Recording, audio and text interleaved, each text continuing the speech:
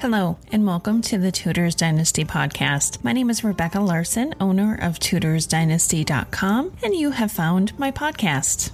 On my Facebook page, I decided to make November the month of Catherine Howard. Every day I plan to share at least one post, video, or image on the subject. November 1540 is when things began to unravel for the young Catherine. The timing of this podcast couldn't be better. The story of Catherine Howard intertwines with many other notable figures of the time, but none more than Anne of Cleves and Thomas Cromwell. We'll start with Catherine's childhood and attempt to chronologically move forward through time until her execution in 1542. After writing the script for this podcast, I realized this deserves two parts. This part 1, will start from Catherine's childhood up to her marriage to Henry VIII. Part 2, I'll cover her downfall. That's the part of her life that definitely deserves a lot of attention.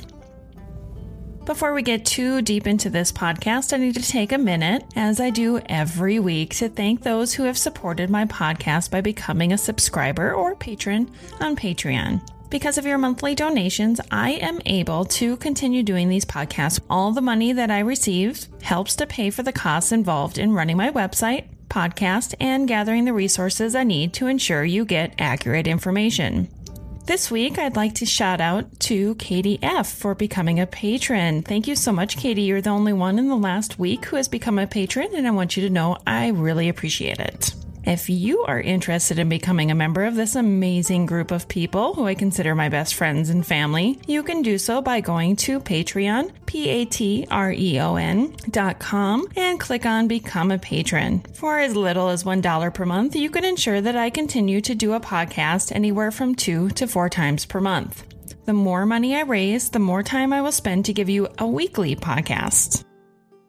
With all that being said, welcome back to those who have been listeners from the beginning. Hello to those who came in somewhere in the middle. And to those of you who are new to this podcast, welcome. All right, it's time to get started. Sit back, relax, turn up the volume, and prepare to be transported back in time to the life of Catherine Howard, 5th wife of Henry VIII. There isn't a whole lot of information about Catherine's childhood, so I'll tell you what we do know. Catherine Howard, according to author Gareth Russell, was born around 1522 at Lambeth to Edmund Howard and Joyce Culpeper. Joyce Culpeper was married twice, first to Ralph Lee when she was 12 years old, and the couple had 5 children together. When Joyce's husband died around 1509, Joyce became a wealthy widow. She also inherited land or money from her father after his death, but I do not have a date for that. Joyce's second husband was Edmund Howard. The couple were about the same age when they married. What it came down to was the fact that Joyce had money and Edmund Howard needed it. Joyce's mother never trusted her son-in-law, and they tried everything in their power to make sure Edmund did not have access to their money or land. We'll delve more into Edmund in a moment. The 5 half-siblings Catherine had by her mother's first marriage were John, Ralph, Isabel, Joyce, and Margaret Lee. We'll hear about Isabel a little later on in the story. Catherine's full siblings were Henry, Charles, Margaret, and Mary. Joyce Culpeper died around 1528 or 1529 and left behind a husband and 10 children. Edmund Howard was the 3rd surviving son of the 2nd Duke of Norfolk. He wasn't always the pathetic man he later became. and one time he was said to have the athletic abilities of his brothers, but that he lacked their social intelligence. As a young boy, Edmund spent time at the court of Henry VII as a page boy, a great place for the third son of the Duke of Norfolk to start his career. At 40 years old, Edmund married Joyce Culpeper. This was his first marriage, and we've already discovered it was Joyce's second. When Catherine Howard was born, her father, Edmund, could not have been thrilled to have another daughter, another dowry to provide for a marriage. You see, Edmund had a problem with money. He didn't have any. He often borrowed from friends and didn't pay them back. When Joyce died, Edmund didn't have the money to support this large household. The elder daughters of his late wife, Isabella and Margaret, as well as his own children, Charles, Henry, George, Catherine, Margaret, and Mary, were all still living in his house. Catherine's eldest half-brothers, John and Ralph, had moved out when Catherine was a small child. John had inherited a manor in Stockwell from his grandfather, and Ralph had a trust fund to help pay for his schooling to become a lawyer in London. Catherine's half-sister Joyce was also married and out of the house. keeping all of this in mind, when Edmund Howard wrote a letter to Wolsey asking for financial assistance, he mentioned that he had 10 children to support, when we now know that he definitely did not. As author Gareth Russell states, quote, "Debt seldom stimulates a compulsion towards honesty," end quote. Isn't that the truth? Edmund Howard, being of the Howard clan, behaved as though he resented being from such a notable family. He claimed that his money problems could not be solved by getting another job. The thought of doing so would bring great reproach and shame to him and his blood. So Edmund believed getting another job to help pay for his expenses would bring shame on his family. Interesting, like being in debt would bring a greater shame on your family. After the death of his first wife, Joyce, he married again to the not-so-kind but wealthy widow, Dorothy Troyes. We know she wasn't so kind when we look back at the letter that Edmund wrote to Honor Grenville, Lady Lisle. If you follow my website and Facebook page, you already know this story, but for the rest of you, get ready to laugh. Quote, "Madame, so it is I have this night after midnight taken your medicine, for the which I heartily thank you, for it hath done me much good, and hath caused the stone to break, so that now I void much gravel. But for all that, your said medicine hath done me little honesty, for it made me piss my bed this night, for the which my wife hath sore beaten me, and saying it is children's parts to bepiss their bed." End quote. Okay, so let's talk about his wife Dorothy and the fact that Edmund states in the letter that she beat him and scolded him for wetting the bed. The poor guy had kidney stones and accidentally wet the bed. What kind of wife would treat him that way? On the other hand, I get the impression that Edmund liked to play the victim in his life, especially if we look at the times that he complained about being a Howard and how hard it was to be part of such a prestigious family. Luckily for Edmund, his marriage to Dorothy did not last long, since there is evidence that she made out her will in 1530.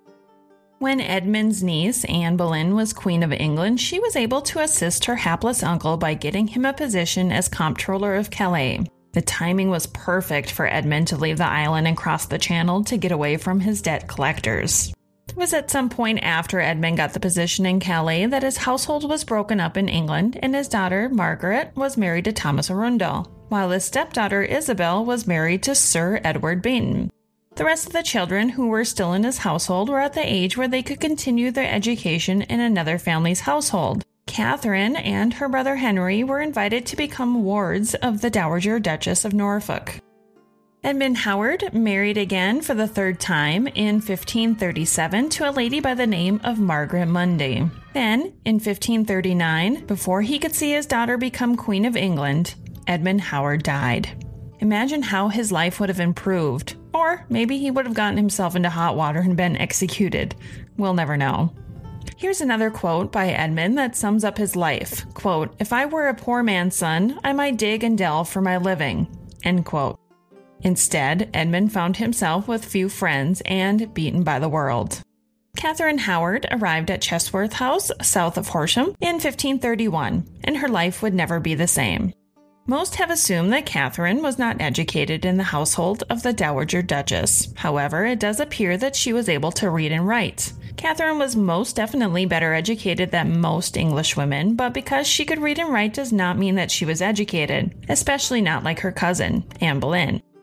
The Dowager Duchess had many young women in her household. If you compare it to today's standards, it would be similar to having a handful or two of teenage girls together in a large room. The girls were actually housed in an attic dormitory, or maiden's chamber, as it was called, while the young men were housed in a separate area.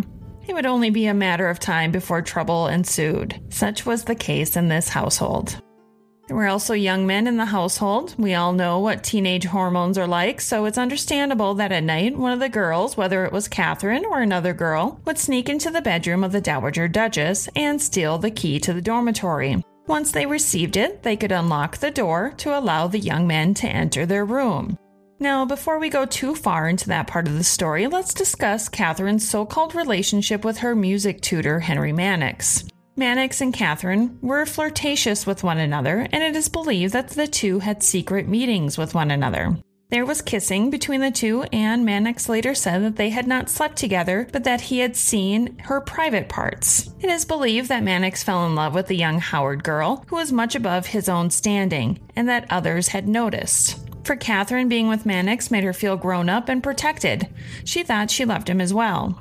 Unfortunately for the couple, one of Catherine's roommates, Mary Lassell, approached Mannix and told him his relationship with Catherine was inappropriate. What she didn't say is that she also had a crush on him, so there may have been some jealousy on her part as well.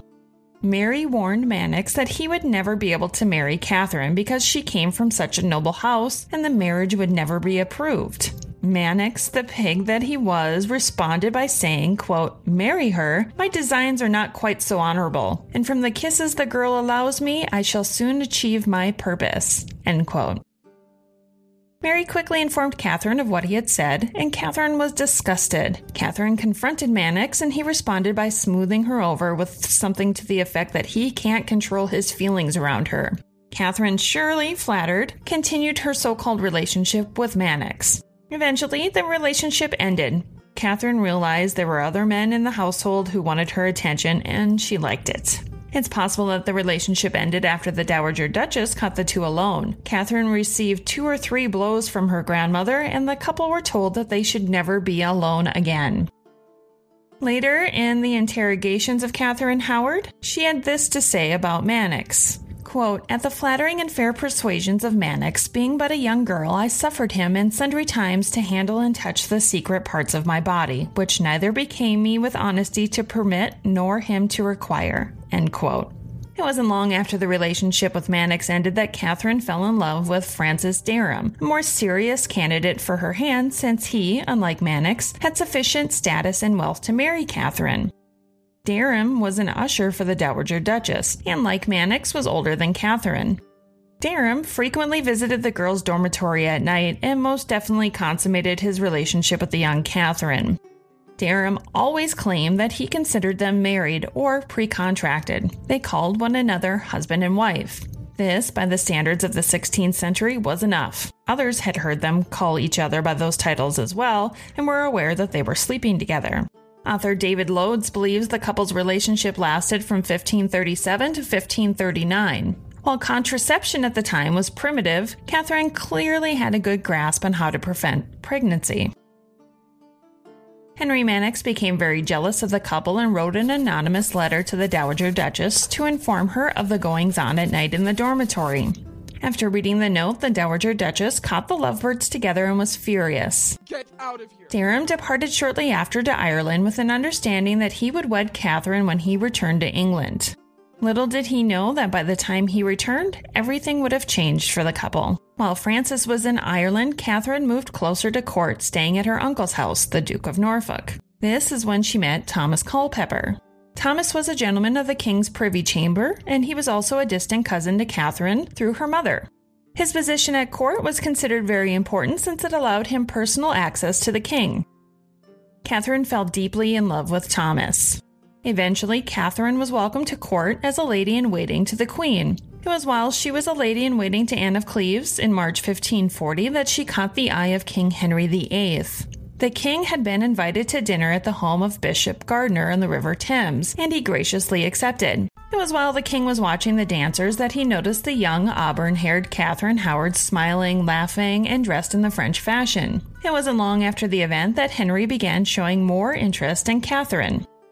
Once the king eyed you, there was no going back. There was nothing she could do but accept his advances. At this time, she was still in love with Thomas Culpeper, but adored the attention that the king gave her, along with the prospect of becoming Queen of England.